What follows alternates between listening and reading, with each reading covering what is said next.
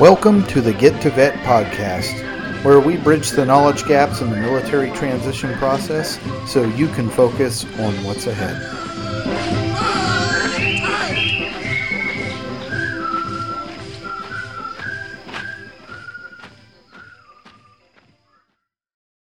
Hey, Get to Vet listeners, this is Mike, and now for my personal disclaimer. Although I am active duty military, I'm not an official spokesperson of the United States Navy. Any of my views expressed on the Get to Vet podcast are based on my personal experience. Thanks for listening. Hey there, Get to Vet listeners. Welcome to the show today. This is Trevor Maxwell, and with me, as always, is the lovely Mike Riggs. Hey, today is I think a really interesting one because this is probably one of the biggest questions that a lot of people have is, how do I get started with my VA claim? And if you're not doing it, you should be. Get past the, I don't want to be that guy and claim disability and stuff. Because if you don't do it right the first time, it's going to be way harder later on down the road. I know people who didn't put the required time and effort into their VA disability claim when they got out, and now they're fighting tooth and nail for years to get stuff, put onto their claim that they could have easily done as they were getting out. So we got our guest today, Jose Nicola, and I will turn it over to him and let him introduce himself and talk a little bit about what he's doing. Yeah, hi everyone. Thanks for having me on. Like Trevor was saying, my name is Jose Nicola. I'm a retired hospital corpsman chief. I did 23 years in the Navy. I was a independent duty corpsman and a corpsman throughout my entire career. So extensive knowledge of medicine. And during the last few years, probably the last 8 or 9 years, my role as a retired corpsman now has been to be a recovery care coordinator for several programs that assist wounded, ill, and injured service members. I worked with NECC for a while and helped the EOD folks out. And now I work for Navy Wounded Warrior, which is the program of record. So, one of the things that we do see a lot, like Trevor was mentioning, is the fact that no matter where you find yourself, whether you're retiring at 20 years or you're being medically retired, you have to prepare adequately, and submitting your VA claim is probably one of the most important things that you can do, along with ensuring that your DD-214 is accurate. So hopefully today we can discuss a little bit of that and, see what questions you guys have and see how I can best help answer those questions. Thanks, man. And I think this is a great one. I think, Mike can pretty much take control of this conversation because he's actually going through it and he's in that phase now where he's getting ready to get his claim started. Yeah. Okay. Well, I think, some of the things that the overarching thing too is it's really so important that we get this right because, Jose, you're such the subject matter expert on this, but when we'll get into this even more, but there's so many other secondary and tertiary benefits to getting this right. That the VA and there's other state benefits that come along with this as well, if you get it right. So, I'm right now at, so January 1st, I'll be at the 9-month mark. I have gone across the street there at NECC and talked with Sharon. She's reviewed my Alta so far and scrubbed that. So I owe her my paper copy, my 2-volume paper copy that I got to go grab from Boone Clinic here shortly. She's going to go through that for me and go grab my mental health stuff that's, I guess, locked down a couple passwords deep that I got to go get uncovered. There's some chiropractor visits that I have out in town that I got to go take care of and get the notes from him and get all that put together. And then we go from there. So yeah, and then, I'll let you speak to the timelines and everything as far as that goes, but yeah, you take it from there, buddy.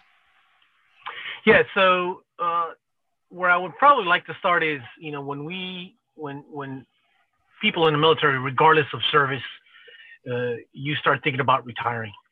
And normally that starts occurring maybe 2 years out, maybe when you're at 17, 18 years or 20 years or 24 years, whatever the case may be, but you're about 2 years out from retiring, you start thinking about that.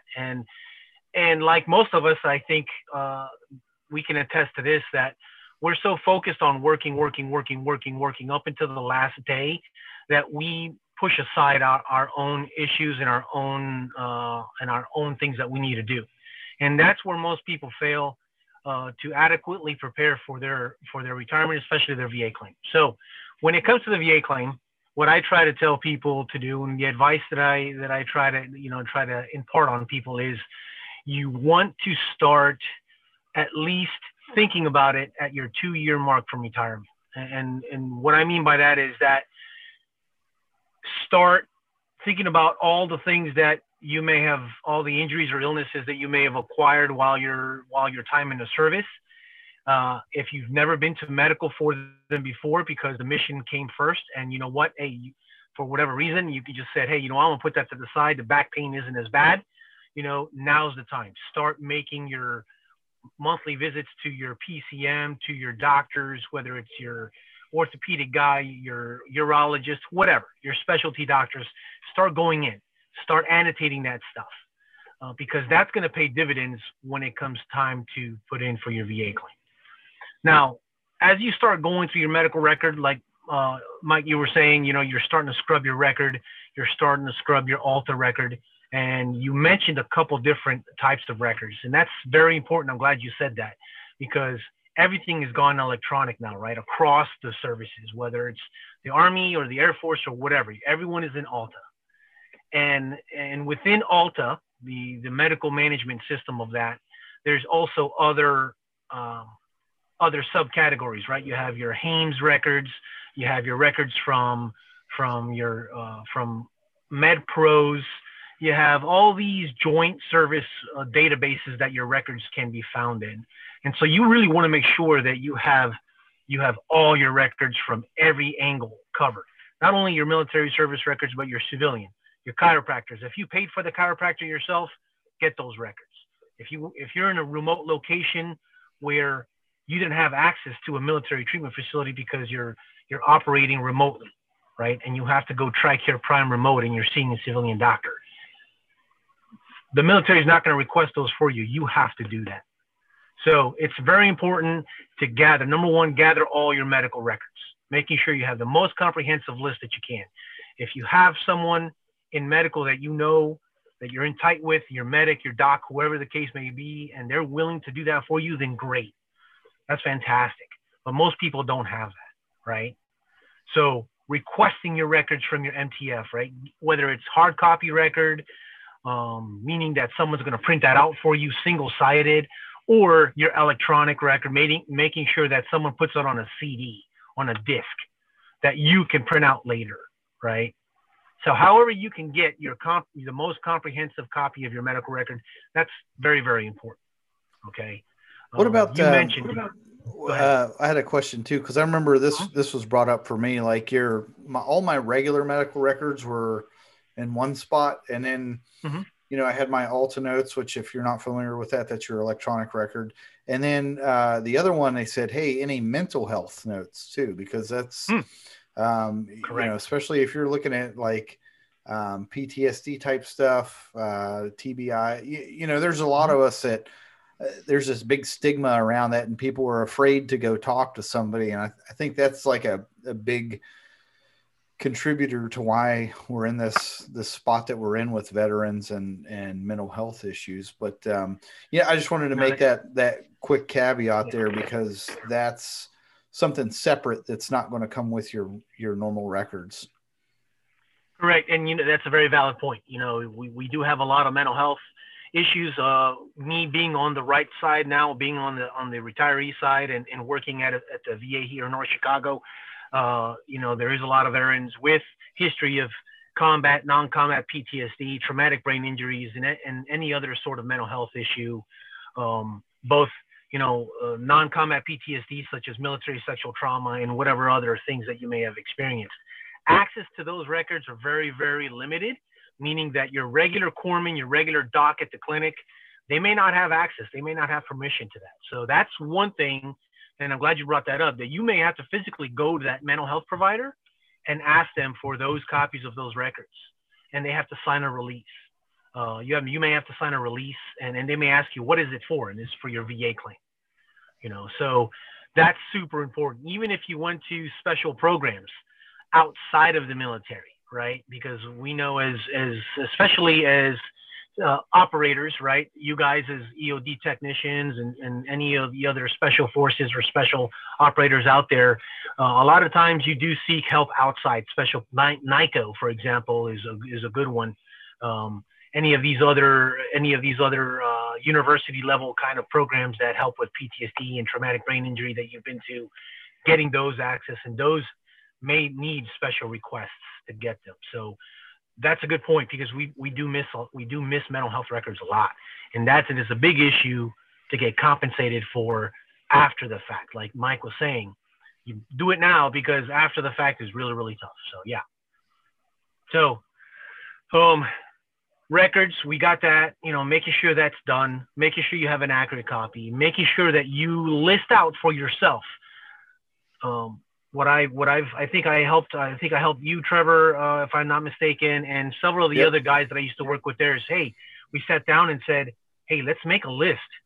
You make a list of all the things that you've encountered throughout your career, back pain, toe pain, ear pain, whatever the case may be. And then we're going to scrub that against your medical record. And we're going to see if it matches up. And there may be a lot of duplicates, and there may be a lot of things that you forgot or that they forgot. And so we want to make a nice comprehensive list of conditions, and so that you can include it in your VA claim.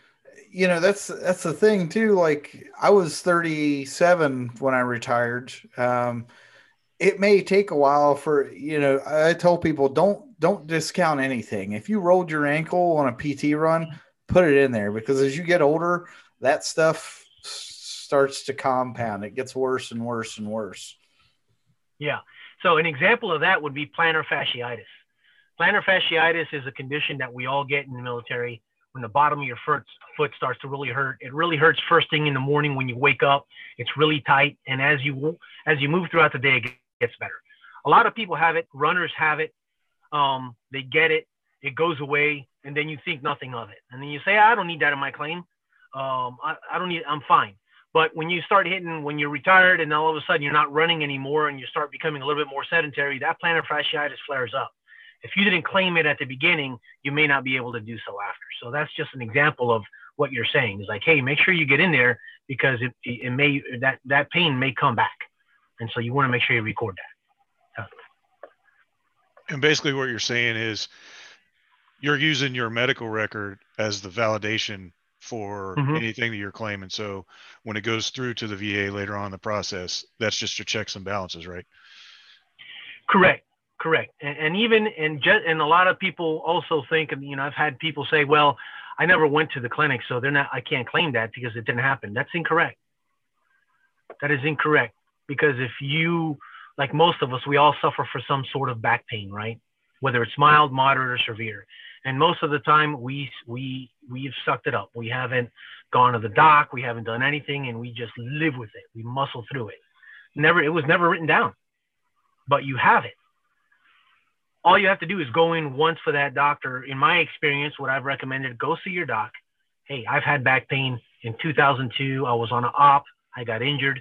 I fell off a caving ladder. I took a misstep, fell down a ladder well, whatever. Fell off a 5-ton. Hurt my back, but now it's bothering me. Annotate it. Get that history in now. So, yeah, that's important. This important medical record, using that as your guide is super important to file your claim. I think that the big thing with that is that you want that supporting documentation that the stuff that's wrong with you is service related. Correct. You want to make sure that there is a lot of things that you're going to get rated for the VA. There may be a lot of things that they're going to say not service related. And so you may, and that's a topic for another conversation. We can definitely get to see how you can fight that and say, yes, this happened in the service. And then you can reopen a case and do that after the fact. But I think the purpose today is really to say, hey, let's get this right the first time so you don't have to do that after you're out. Let's make sure we get this 100% right, or at least close to it, so you get the max benefit from filing the claim.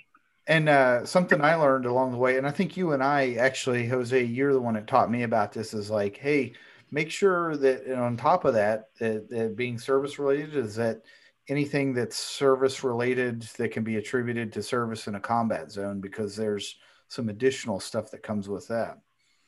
Absolutely. So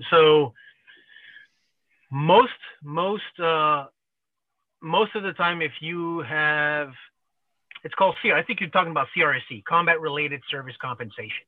Yep. Right. So what is that, and how do you apply for that? And that's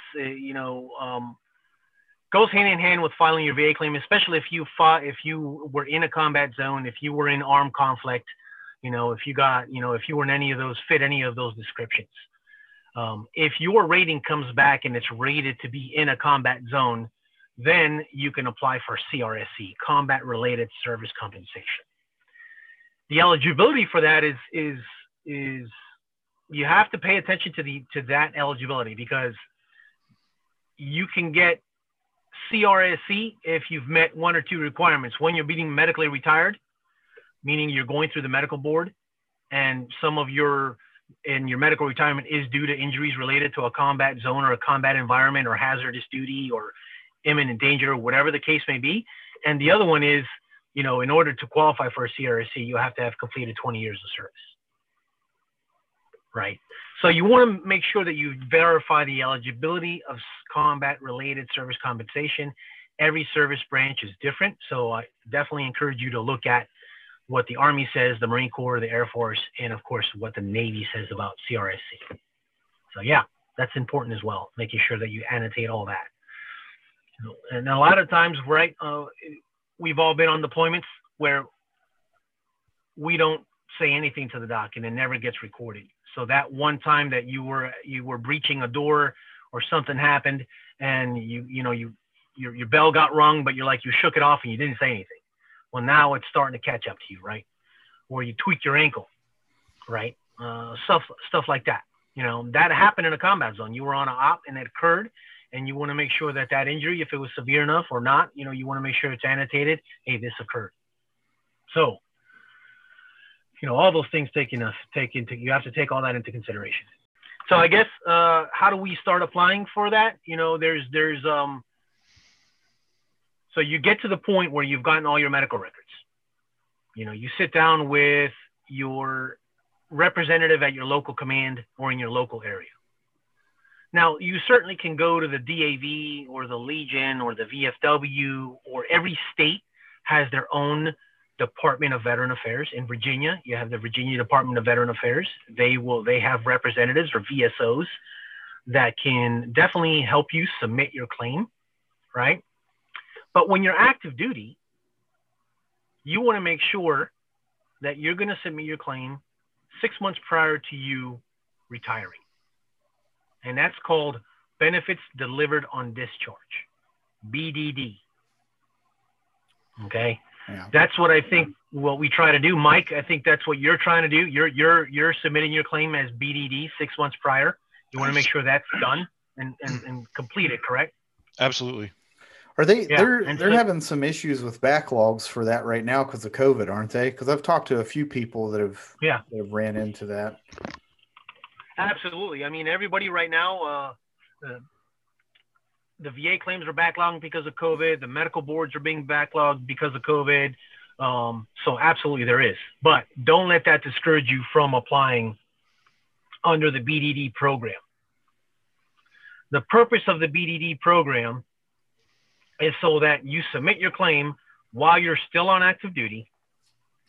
And the goal of that program is so that by the time you retire, your claim has been submitted, processed, reviewed, and adjudicated, meaning that they've given you a percentage for your VA claim for your regular retirement process.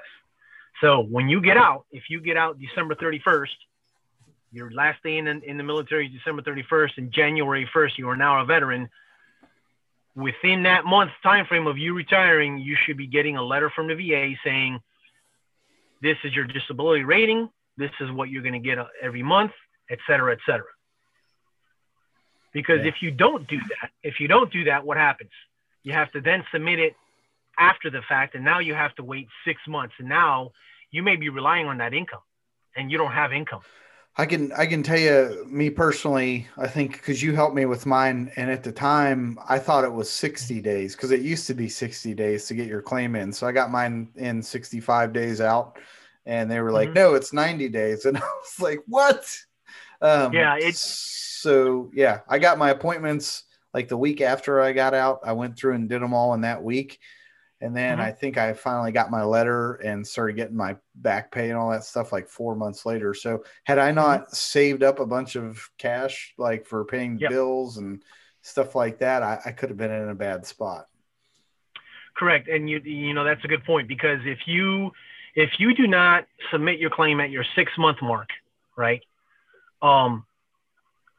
If you hit your 90-day window, like you said, your 90-day window from getting out, you can no longer do BDD, benefits delivered on discharge. So if you hit day 89, then you can't do BDD, right? Then it goes into the regular VA claim process, and it could take, you know, like you said, 4 or 5 months until you get your first paycheck and your back pay after you retire.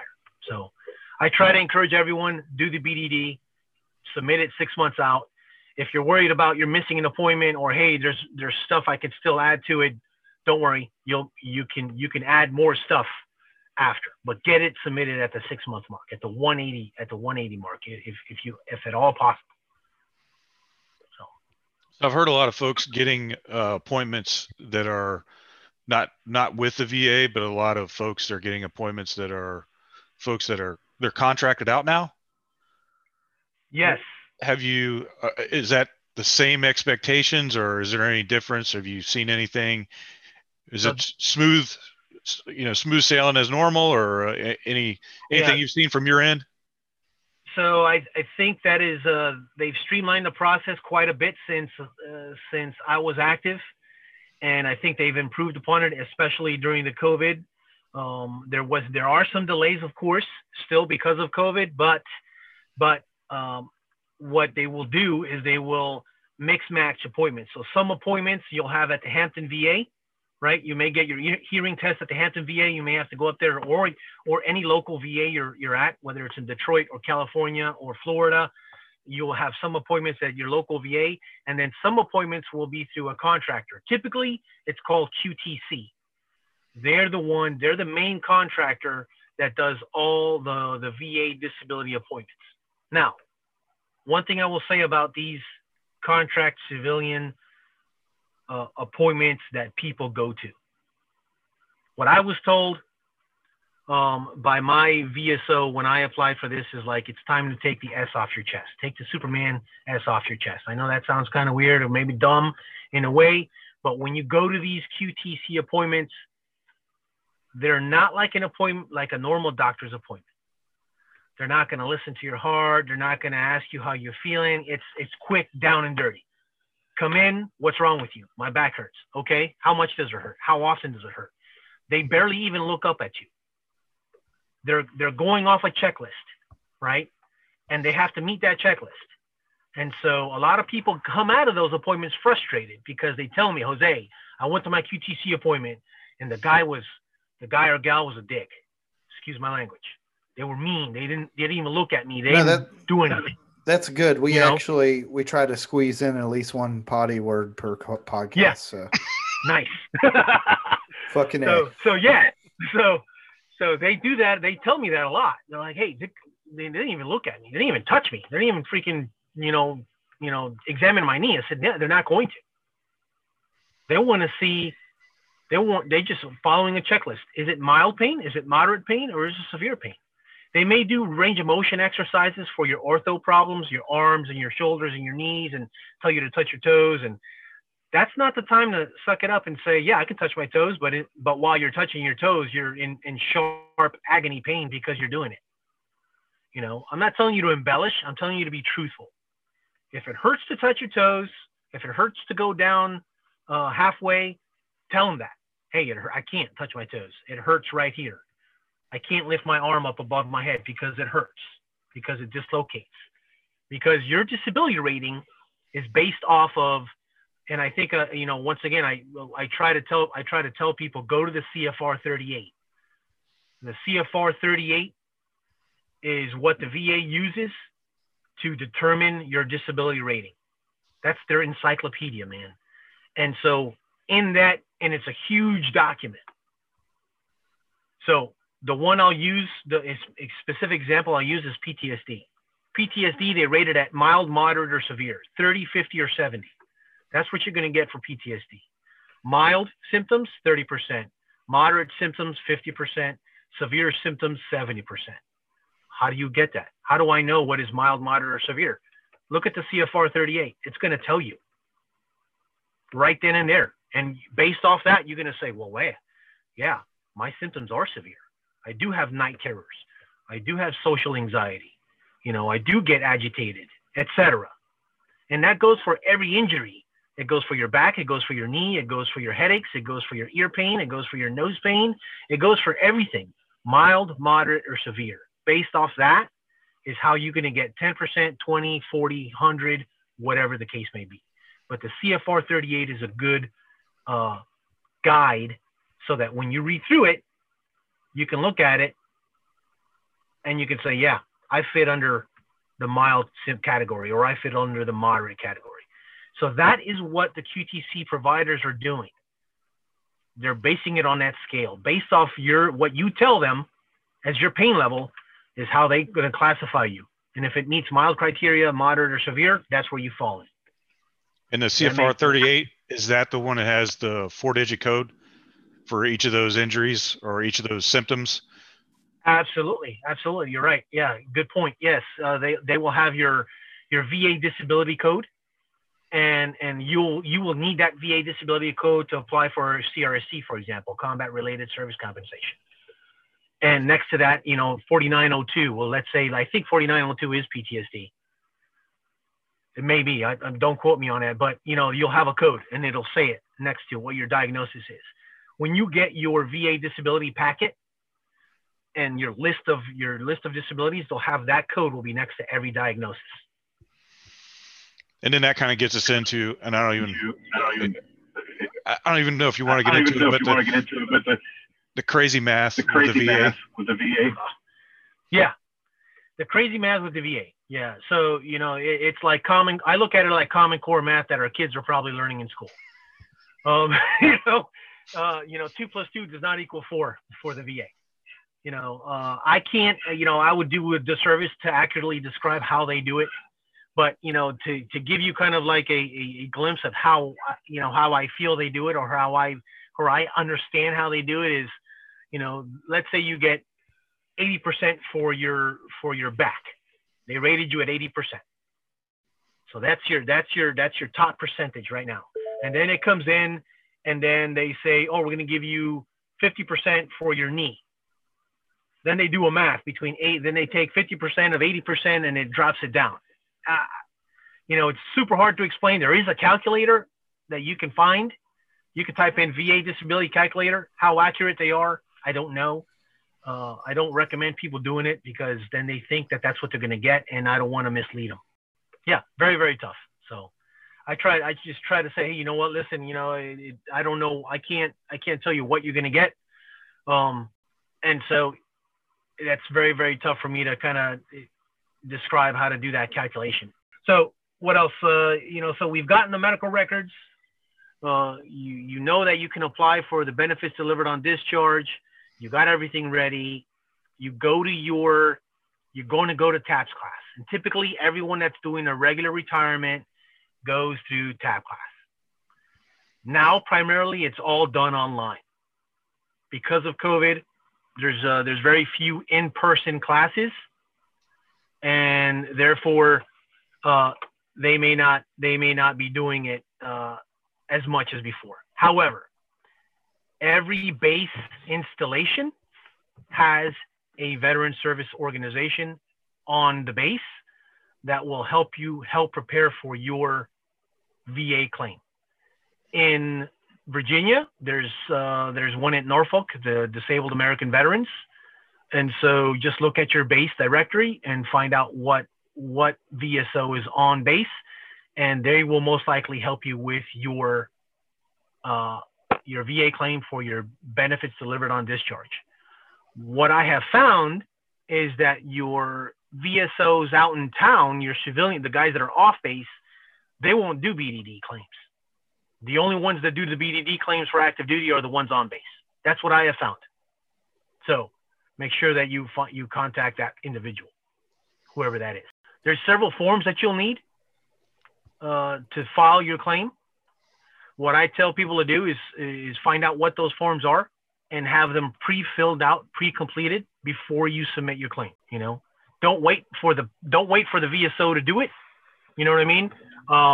You do it. So one of them is, and I think, I believe they're still the same one. It's a 526 EZ form. That is the main application for your VA claim. That's the one where you will list all your conditions, and there's a location there where it's going to be listed 1 to 20, I believe, if the form hasn't changed, and you'll list all your conditions. All right, your sleep apnea, your back pain, your elbow pain, whatever. If you need more, sheets than just that one page, then there's another form called the 686 Charlie, I believe, the VA form 686 Charlie.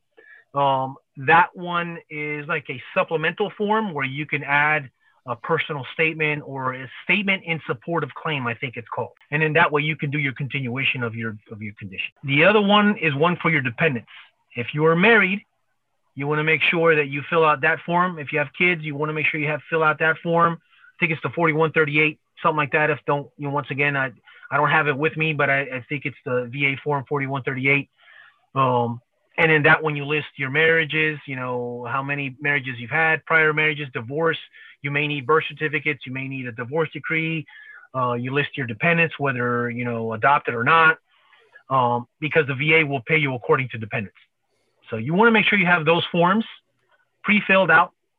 So that way, when you go to see your VSO specialist to submit your claim, it's already done.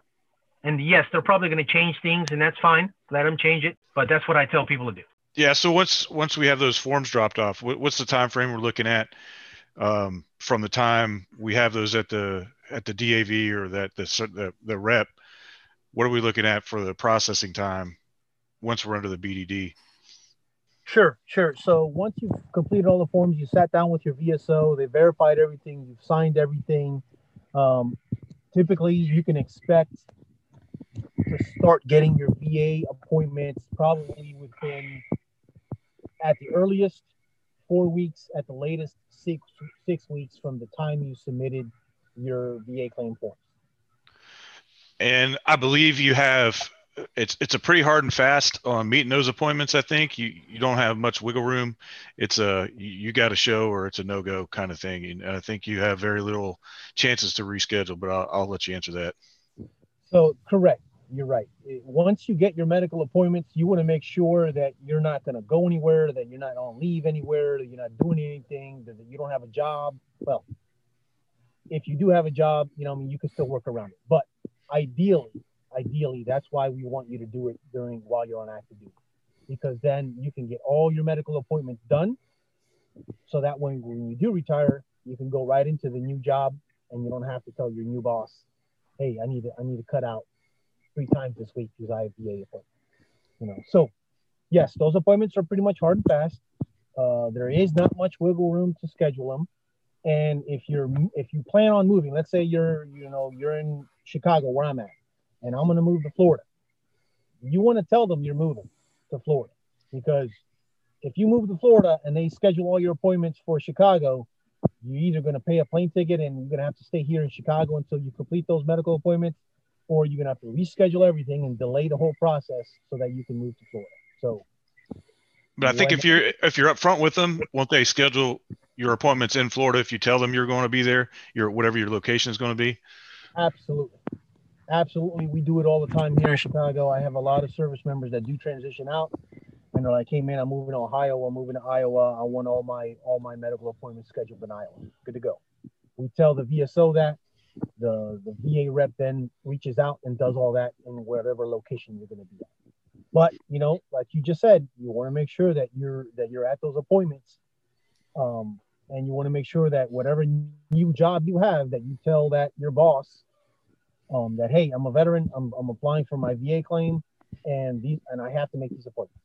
There's no way around it. So let's go further on in the process, and let's say like in Trevor's case, when he didn't quite meet the BDD, and I'm sure some of the other folks that are going to listen to this, let's say everything doesn't work out as planned, because Lord knows we've all been doing this for a long time, and things just don't always work out as planned.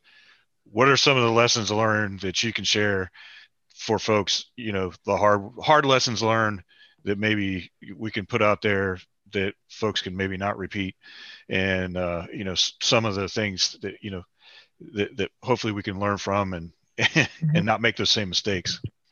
I think the mistake a lot of us have made, including myself, when I filed my own VA claim, was that I put my own importance off to the side. You know, it's hard for us to disconnect from a career in the military. So one thing is, hey, this is your time. It's time to make you the priority. So I feel a lot of people, that's one lesson learned. I failed to make myself a priority, and therefore my VA claim suffered. So don't do that. For anybody listening, make yourself the priority. Don't say, oh, I got 9 months, man, I'm good. You know, I got 2 years, I'm good. I don't have to worry about that. No, because you know what? It catches up. And then all of a sudden you have 8 months left. Oh, I got 2 months before I can file my claim. No big deal. Jose said 6 months. I can do it. And then all of a sudden now you got 5 months and 4 months and 3 months, and you're outside your window. Because you have to plan retirement. You have to plan where you're going to move to. You're getting resumes done. You're doing interviews.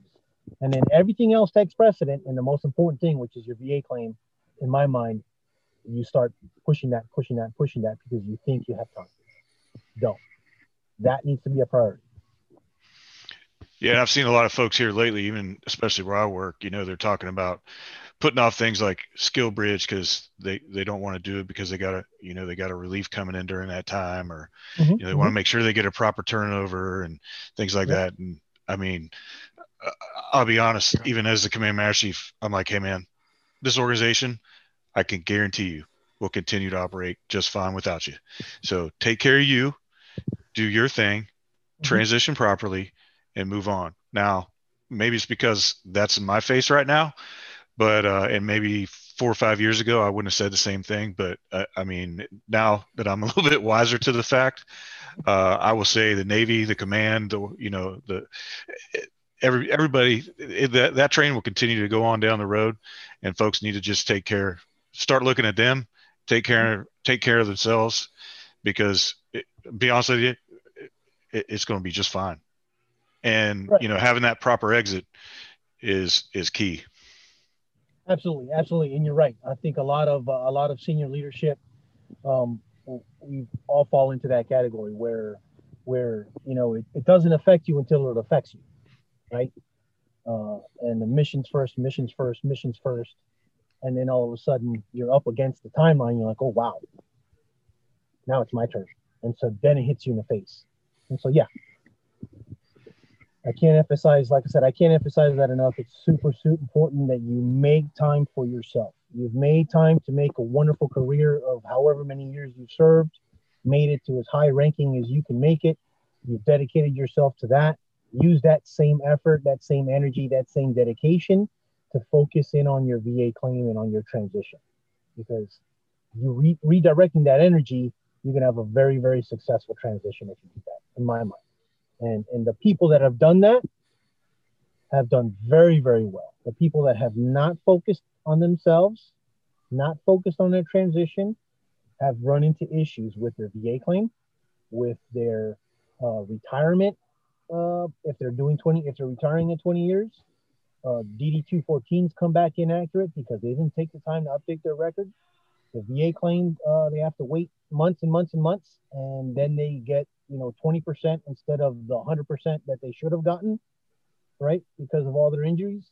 They don't have a proper place to go to because now they didn't plan for relocation, whether you're buying, renting, or what the case may be.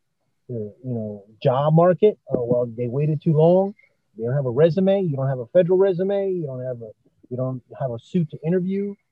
So I've seen it. I've seen veterans go homeless because, and I don't take that lightly. I'm telling you, guys have been homeless because they have not properly transitioned and they don't have money in their pocket, and we've had to put them in a shelter because they don't have a VA claim because they didn't prepare themselves. And I know it's extreme. I know I'm going on the extreme because that's never going to happen to me, but it happens. It happens, and it's a shame.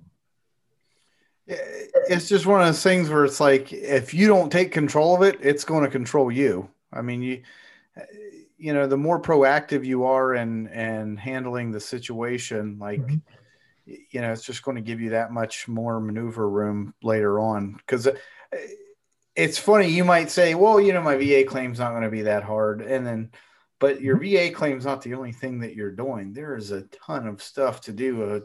And in 2 years, different people will say different things. I personally would say, like, you should start knocking stuff out at the 2-year mark if you can. Mm-hmm.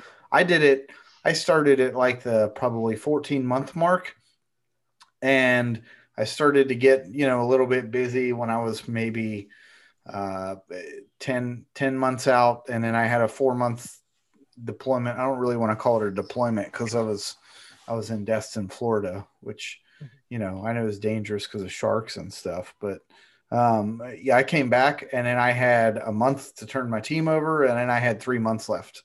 And I think that's when you and I got hot and heavy and everything was on fire. I can tell you this, if you don't give yourself the time to do it, you're going to be like me and have the most stressful time of your life, just trying to cram all that stuff in such a short time frame.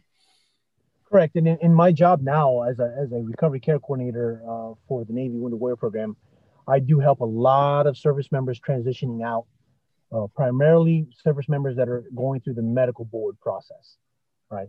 These are service members that don't have 20 years in. Now they're facing medical retirement. Quite a bit different than most of us that, do over 20, and we have our military retirement and our VA disability claim, and we get what we call CRDP. Concurrent retirement disability pay for completing 20 years of service. So I start my transition goal setting with these service members, and the conversations that I have with these service members are, when I initially start their planning, is here's we're going to go over 3 things. And what I tell them is, what are your plans when you transition?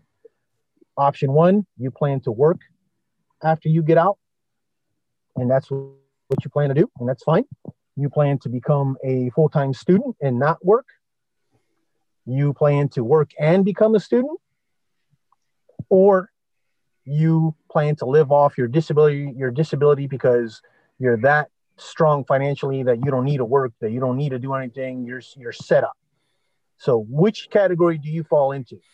And based off that category, then I develop their transition plan. And what do I mean by that? Meaning is, okay, let's start planning your transition. Let's start looking at your VA claim if you're not in a medical board. Let's start building a timeline for when you want to submit that. Let's start building a timeline for getting your resume written up. And there's a ton of resources that we can go into for getting your resumes written for you. The one I use is hireheroesusa.org. That's the one I used when I retired. That's the one I recommend. And I've had very positive comments off that. There's tons of others that that you can use. I talk about looking at the job market. Where is it that you want to work? What type of employment? There's different resources that can help you develop your occupational interests. Career Scope is one of them through the GI Bill. So there's just a ton of resources and a ton of planning that takes into effect, like you said, Trevor, about, so 2 years is a good starting point because you really want to start thinking about that. Are you going to relocate? If so, where? Are you going to buy? Are you going to rent? Are you going to live with family? For these young guys, are you going to live in the college dorm? You know, these are things that, you know, believe it or not, you're thinking, well, that's common sense. You know, transitioning. I get a lot of frozen looks when I start going over these things. TRICARE, how to enroll in TRICARE, how to enroll in dental, how to enroll in vision, how to get your kids in TRICARE, how to update your DEERS. What about your MyPay? You know, man, you know, there's a whole, like, you know, and this is just the tip of the iceberg. I'm kind of reminded of that scene from Step Brothers where he's like, he's like, do I walk around with my high school diploma every day or what? Like, because that's kind of what it feels like, you know, for me. You know, sometimes I ask my wife stuff like, hey, I'm used to like, hey, if I wasn't feeling good, I just go into work and go to the doc and say, hey, whatever. I'm like, hey, how do you schedule a dental appointment? Yeah. Like and she just looks at me like, are you being serious? Yeah. and you know, here's the other thing too, is like, you know, we're all retiring. So we've all retired or going to be in a process of retiring. And some people say, I don't need to do a VA claim. I'm retired. I'm going to get TRICARE. Yes, you are. But, you know, it's important for you to file your VA claim and establish medical care at the VA, because what will happen? A lot of people think, oh, once I get my VA disability and it's 80%, it's never going to change. That's false. If your percentage can go up or it can go down. Most people want it to go up, right? But I've seen it go down.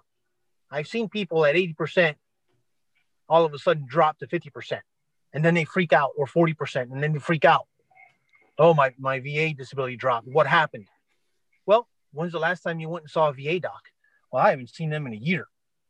Okay. Why not?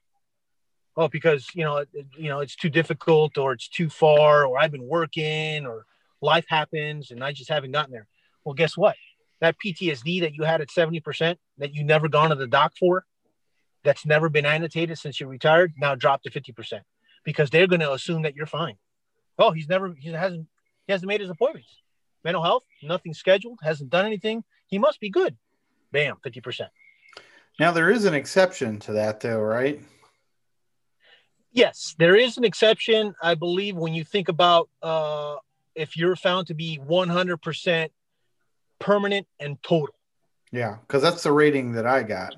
And so meaning that your condition is permanent and total. It's never going to change. It's going to stay the same. It's going to progressively, it's going to progress, and it's not going to get better. Like, this is as far as you're going to go. You know, your herniated disc is never going to get better. There's no chance of you healing from a herniated disc or whatever case may be. Right. Or your prostatitis it's not automatically, your prostate automatically is not going to shrink back down again, you know, etc. So 100% permanent total. And I think, Mike, you hit it, you know, all these little side benefits that you get from not only from the VA, but also from your state. That's important too, because depending on your percentage, you need to look at the state that you're in. Florida, Texas, Illinois, whatever. Look on their websites and see what you as a resident of that state are eligible for based off your VA disability rating. For example, in Illinois, some states require you to be 100% permanent and total disabled in order to get property taxes exemption on your home, right? Not here in Illinois. In Illinois, you can either be 30, 50, or 70% disabled, and you'll get some sort of property tax exemption. So 30% means like you'll get like $2,000 off your property taxes. 50% means like $5,000. 70% means you're completely exempt from property taxes in Illinois. I'm at 90%. I don't pay property taxes in Illinois. And if you know anything about Illinois, you know that we have the highest property taxes, among the highest property taxes in the country. My property taxes on my home here are $14,000 a year, compared to $4,000 or $5,000 in other states. Because I'm over 70%, I'm exempt. So understanding, like Mike was saying, understanding what your state benefits are, pays huge dividends. Education, another huge dividend if you're 100% permanent and total. Did you know that if you are 100% permanent and total and you have kids that are college age and you're worried about, man, I didn't transfer my 9/11 GI Bill, how are they going to pay for college? Well, if you're 100% permanent and total, you can apply for dependent education assistance, meaning that your spouse, your children can all apply for that benefit, and potentially the VA will pay for their education, including yours. Let's say you run out of GI Bill, you can't use voc rehab for whatever reason, then you can, you have that dependent education assistance for that. So there's a ton of benefits that really you need to investigate, and it's all ties into our topic, which is VA claim. It's all guided by your VA claim. Yeah. And I think we're actually planning on doing we might have you back when we do a separate episode just about like what's all the extra benefits that come along with your VA disability rating. Yeah, I'd be more than happy to do whatever and be a part of that and explain, because there's a lot, there's the feel good benefits, like, hey, you get free hunting license, free fishing. Okay, great. Yep. I got that. You know what I mean? And for those folks that aren't 100% disabled, but can't work. Right. So here's the other thing, and I get this a lot, and excuse me if I'm sidetracking, but, I think it's important because a lot of people think, well, if I get 100% disabled from the VA, does that mean I can't work? No, it doesn't mean that you can't work. Okay. There is a percentage, there is something called UI, unemployability insurance, right?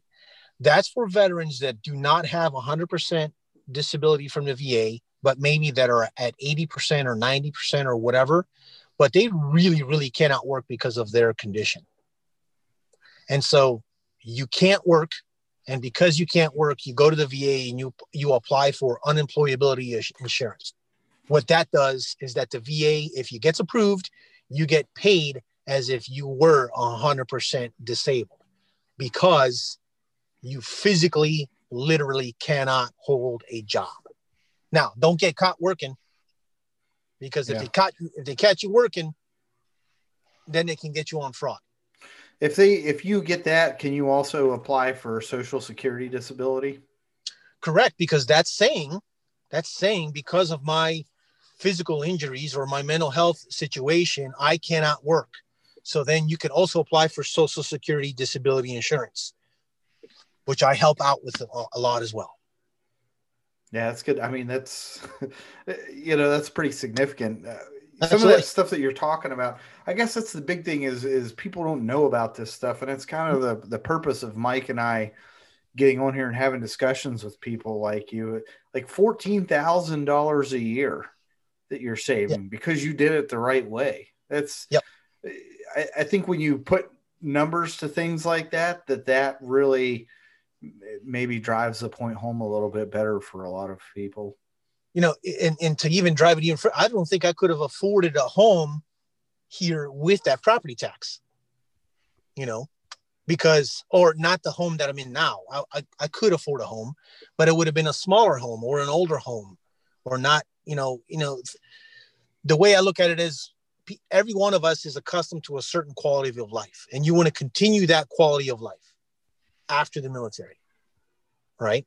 Yeah. And so the benefits that you get from the VA and from the military will help you maintain that quality of life to the point where the goal is for you to have a nest egg and more income, and so that you're living comfortably and you're not having to struggle is the goal, I would probably say. The state of Virginia passed, was it an amendment or whatever it was to the Constitution of the state of Virginia about the vehicle personal property tax for disabled veterans. They're supposed to wipe that off too, which should be used. I mean, they sent me a bill for my Toyota Tundra after I bought that thing in like 2014. They wanted an extra $1,700 a year for that thing.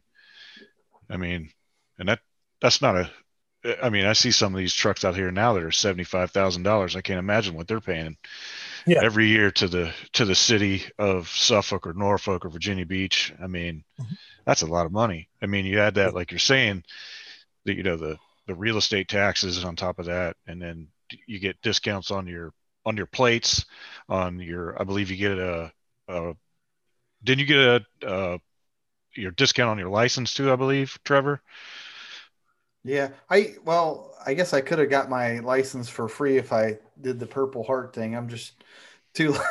I've never done that, but yeah, there's some other ones, and I think like we'll talk about. We'll just go through the Virginia website and some of the other states and just outline them on another show all about that. But I think when you look at it big picture and you put all that stuff together, it's insane. Like what doing it right the first time, or not, or even worse, not doing it right the first time can cost you down the road. And I, for me, like the college planning one, that's just because of my profession, working in financial services. If I'm working with somebody who's retiring, and I know that's one of their goals, that's one of the first things I talk about is like, hey, let's talk a little bit about your VA disability then, because that's potentially a way to solve that issue. Correct. And how fun college, and a lot of veterans think, well, I'm just going to live off my post 9/11 and my stipend. And that may not be enough. One of the points I want to touch on that you mentioned a minute ago is what happens when you're on the right side of the DD 214, and by that I mean you're retired, you're out, and your VA claim goes wrong. And even if you did everything according to the timeline, you submitted it 6 months out, you turned everything in, you thought, hey man, I did everything good to go, I'm solid. And all of a sudden you get your VA disability is 60% or 40%. And you're pissed off because you got 40, 60%. And you're like, hey, what the hell? How did I get this? What do I do? And so most people then they run to the VSO and immediately they think, I want to appeal. And that's where I stop people and say, okay, appealing your VA claim is the last recourse. That's last. You don't want to start off the bat with that. You want to reopen your case. Okay. So you want to go back to that civilian VSO. You want to say, hey, they made a mistake on my VA disability claim. This says it's not service connected. My back pain or my PTSD is service connected. And I want to resubmit a claim. I want to reopen it. And you'll sit down with that VSO and they'll reopen your claim. It's not going to stop anything. It's not going to take your benefits away. They're not going to not pay you. Everything continues as it is, except they're going to reopen your case. They're going to review. And what are they reviewing? They're reviewing new evidence that you've provided. Any statements in support of your claim that your back or your PTSD or your TBI was service related. It did happen in the service. So there is a process to do that. So I would definitely make sure that you understand the process for reopening your VA claim, when to appeal, when not to appeal, what happens if you do go to the formal appeal board, et cetera. Because that happens a lot. And that's the thing that I think most veterans go through. And every veteran that I've encountered, even myself, I've had to fight to get my percentage increased because of a condition that occurred while I was deployed in Africa. Can't mistake it. I was deployed in Africa. I got hurt and they said it wasn't service connected and I had to fight. Yeah. And I know that talking to other people who've had to appeal or, maybe not necessarily appeal, but that is, once you're out, like that process becomes a lot more ridiculous. Yeah, it does. And we use the term appeal because I think that's just a natural term to say, oh, I'm going to appeal my VA claim. No, you need to reopen your claim for reconsideration or for an increase. And on the form that they have you fill out, I think it's even the 526EZ form that we talked about earlier. That's the same form you're going to fill out. And then there's a section on there that says, are you appealing? Are you asking for an increase? Whatever. So you're going to mark asking for increase or reopening your case. You're not appealing it. That's if everything else fails and they still haven't gotten the answer you want, Then you say, okay, I'm tired of this. I'm going to appeal it. Now, if you do decide to appeal, you're in for the long game. That's a minimum of 5 years. So just just be ready. That's the long game. This is no more hurt. This is now you're just digging in your heels, and you're gonna be like, okay, I'm appealing it, and I'm just gonna wait. Dang, wow. That's crazy. That's a long game, to put it mildly. So that's where you have to have patience. That's where you have to have everything ready, and that's why I think coming full circle is making sure that your VA claim is done correctly now is going to avoid any possibility of you having to reopen your claim or file an appeal. And if you do things now and you try to do the best that you can now, you will minimize and mitigate any of those other issues from happening. Yeah. I'm not saying that they don't happen still, but they'll definitely be a lot less than if you didn't do anything. Especially, I remember Mike showed me his medical records, plural. And I opened it up, and the first page it said, "Call me Ishmael" at the beginning, and I was right. That's right. Well, I just really wanted to drive home the point that we talked about, and emphasize at the beginning is, put aside the pride in all of this, and really be upfront and honest with what hurts you now, even as small as it may be, because especially some of us who have been in the mental game and the blast game and the diving and the jumping and those kinds of things, some mornings it's difficult. I won't say difficult, but it's not as easy to get out of bed when I was 30 as it is now that I'm 48. I don't remember things as well as I used to. All that stuff, a lot of that stuff is documented. But I know people who have not documented those things, and they've paid for it in the end. And I think it's key, this isn't going to get better. I'm not going to all of a sudden turn 55 and get the find the fountain of youth and have all this great mobility and be able to remember, pi to, 150 digits and all that kind of shit.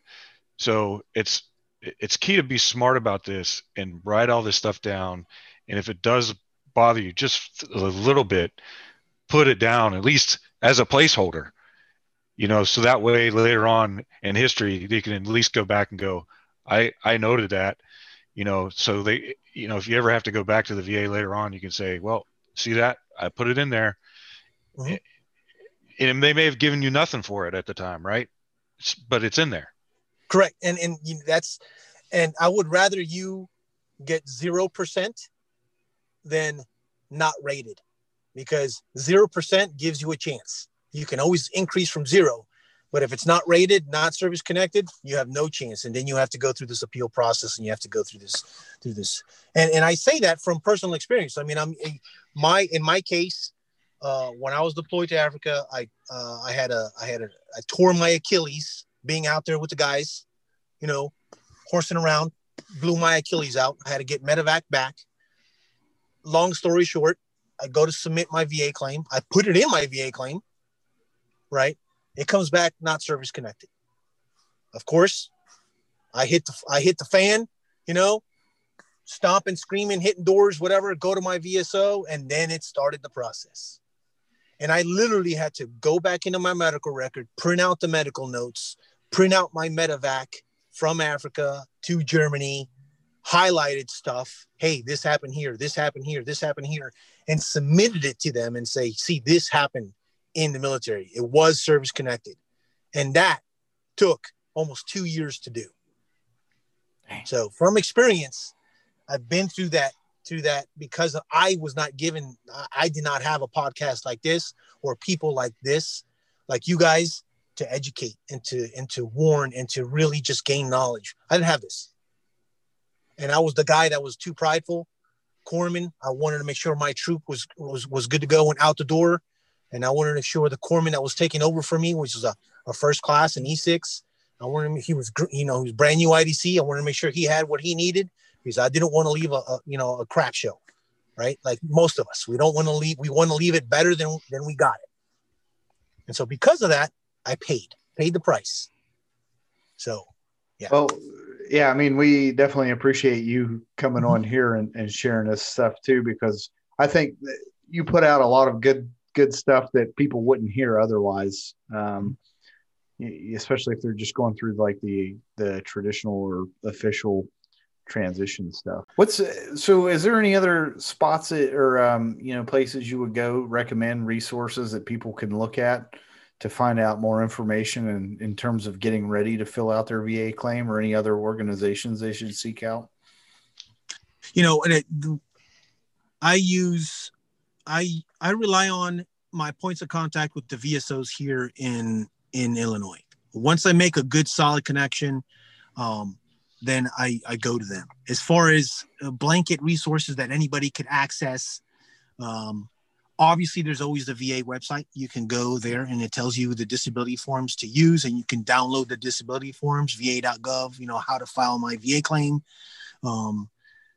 There's that. There is the CFR 38, chapter 4, chapter 1, to explain all the disability codes that you go through is another really, really good resource.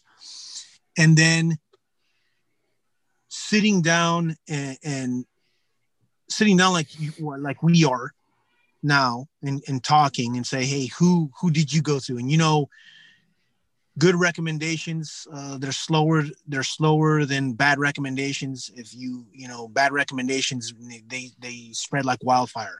You ever eat at a bad restaurant, or you get your car fixed and the mechanic was crap, man, you're telling 20 people immediately. So listening to your peers, hey, what their experiences are, what they use, what they didn't use. So that's what I do here. When I set up my transition goal, I have a checklist that I go through with all service members, and it has all the links to all the sites that I recommend. And I tell them, go to the sites. If they're good for you, then use them. If they're garbage, tell me and I'll throw them away. And that's how I develop my list, my resource list. But primarily for VA claim, I use the VA website for the forms.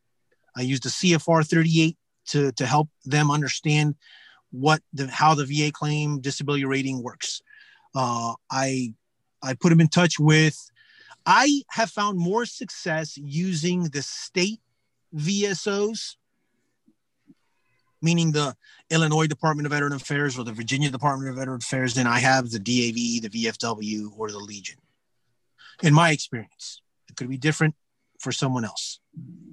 But I initially used the Virginia Department of Veteran Services one, and then after that, I had a great one. It was the one you recommended me to.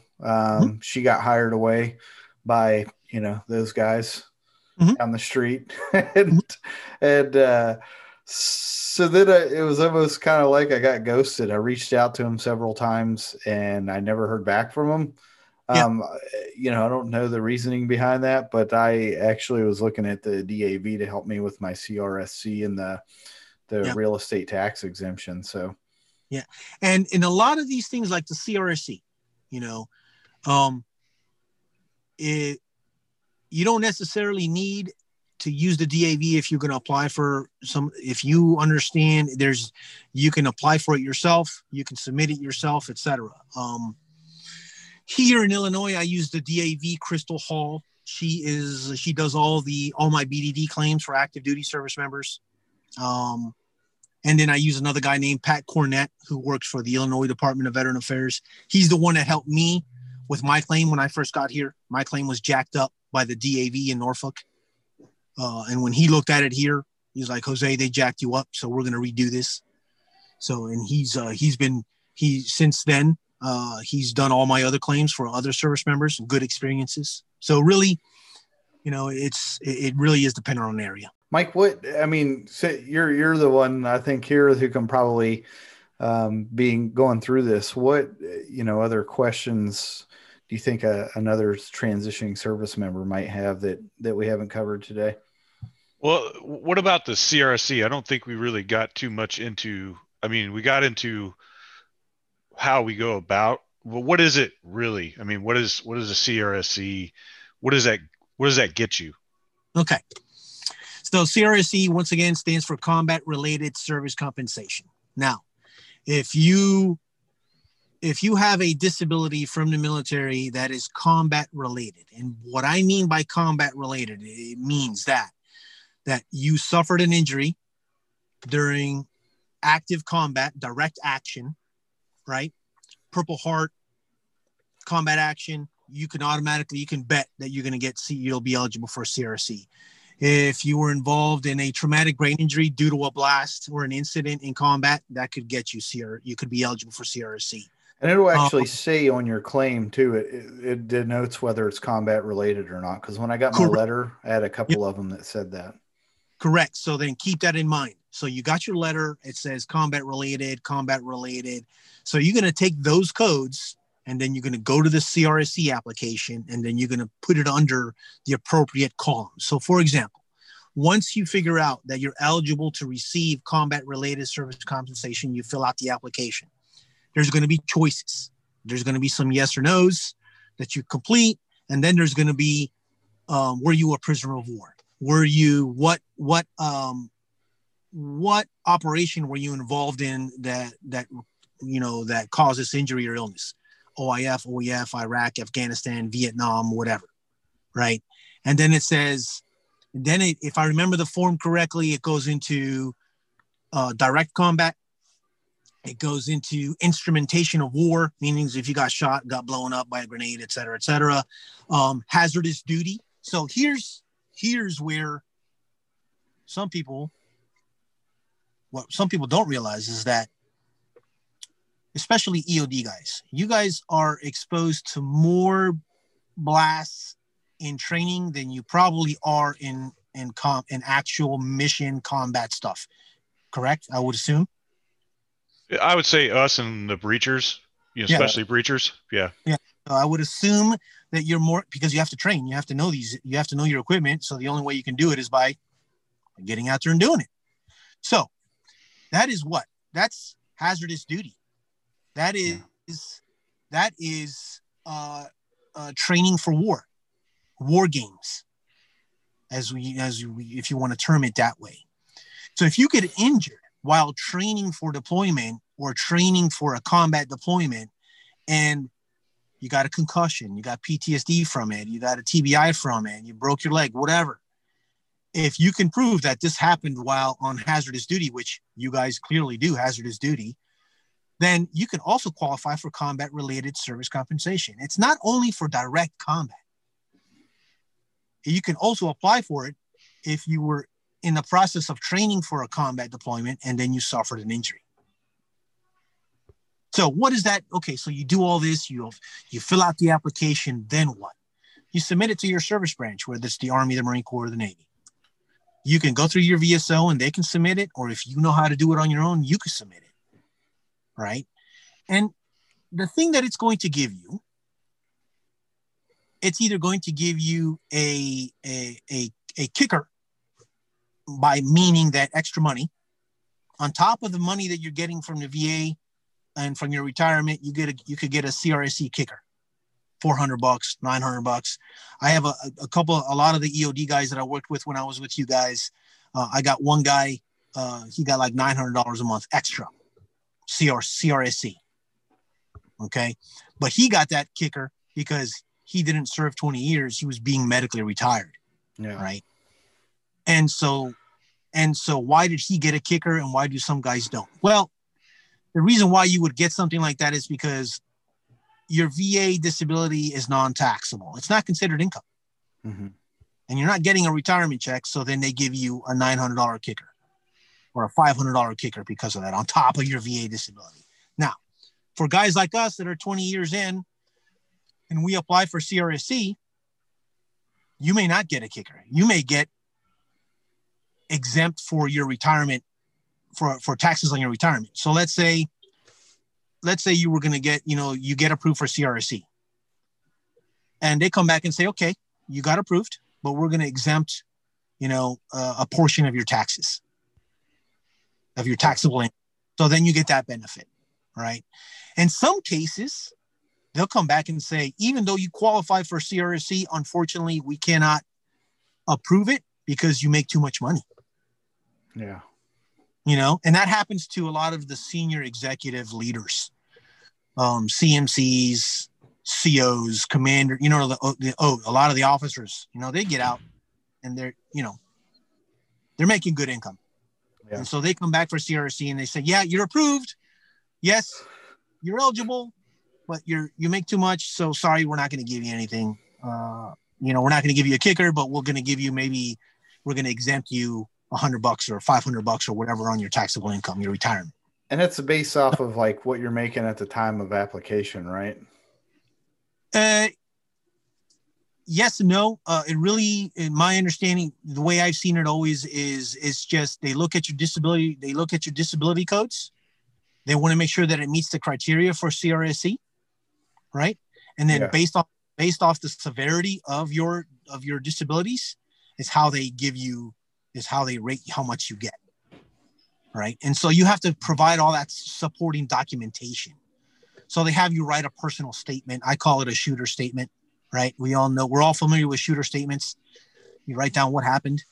Hey, I was on a convoy on this day, on that day, you know, I witnessed this, et cetera, XYZ, this happened. And then the impact, you know, it's always cause and effect. You tell a good story, they're going to believe you. You tell a crappy story, no one's going to believe you. So be descriptive, be accurate in what happened to you. What happened? And then how has it affected your quality of life? If you do that, your chances of getting CRSC and that other person reading your application is going to say, oh, okay, that makes sense. But if you just tell them, hey, I was blown up in 2007. Okay. And it hurts. And it hurts. Yeah. You and about 1,000 other service members were blown up and why are you different? Why should I give it to you and not to him or her? Right. So be descriptive. Yeah, it's just like one of these, you know, it's another one of those benefits on the side that not a whole lot of people talk about, and I don't think a lot of people know about. And I think that it's one of those, you just keep adding these little things up, you know, the education and the property tax, and then take a little bit off of the income tax. And, you know, folks need to be educated on these things because it really affects your bottom line at the end, you know, and it can mean a difference. It can mean a huge difference in quality of life, especially when I start adding up, you know, the ones and zeros when it comes to all this. It piles up, you know. Absolutely, and I would say for you in your own process, as you move through your transition, you should start filling out your CRSC application now as well. Now, remember, you cannot officially submit it until you have a copy of your DD-214. Okay. Okay, so on the CRSC application, it's going to have a checklist, and it's going to tell you need this, you need this, you need this. Copy your DD-14. On the back of it, it's going to tell you if you're in the Army, mail it here. If you're in the Navy, mail it there. Whatever. And so you want to make sure that you have all that pre-filled out. You have all the supporting documentation with it. You have your statement written in the form, and you have a copy of your 214 ready to go. So the day one as veteran, on the right side of the DD-214, it's in the mail. Sounds like a plan. You know, wake up, don't shave. Yep. Put on your grunt style shirt, walk downstairs. Get my Black Rifle coffee. Yep. Drink your Black Rifle coffee, put on your multicam Crocs, drop it in the mail and done. Man, we covered a lot of stuff today, and that was awesome. Like, I know, I appreciate you, like, first of all, jumping on here, and second of all, you know, going the extra mile, because, you know, this might even turn into a two-part series, but I would definitely love to have you back on here, and because this is a subject that, you know, we can talk about for tons of episodes, and we'll still never cover everything. So, maybe even invite you back for a live Q&A session. Yeah. Well, I appreciate it. You know, I appreciate you guys having me on. Hopefully this was useful. And like I said to you guys initially, I would definitely like to participate in, as long as I am useful and it's information that is beneficial to not only ourselves, but especially to other veterans and other service members. I'd be more than glad to help out in whatever way I can. Awesome. Appreciate the help. Yep, not a problem. All right. Hey, Jose Nicola, awesome dude. Helped me with my VA disability claim. And like I said, we'll probably have him back on here again eventually. Thanks. Hope this was informational for everybody and you got something out of it. And we'll catch you on the flip side. Thanks for listening, everybody. Thanks. Take it easy, guys. Thanks. See you, Jose. Yep. Thank you for listening to the Get to Vet podcast. Make sure you subscribe to our channel and follow us on LinkedIn. If you'd like to come on the show, email us at Mike or Trevor at gettovet.net. That's get2vet.net, and let us help you get to vet.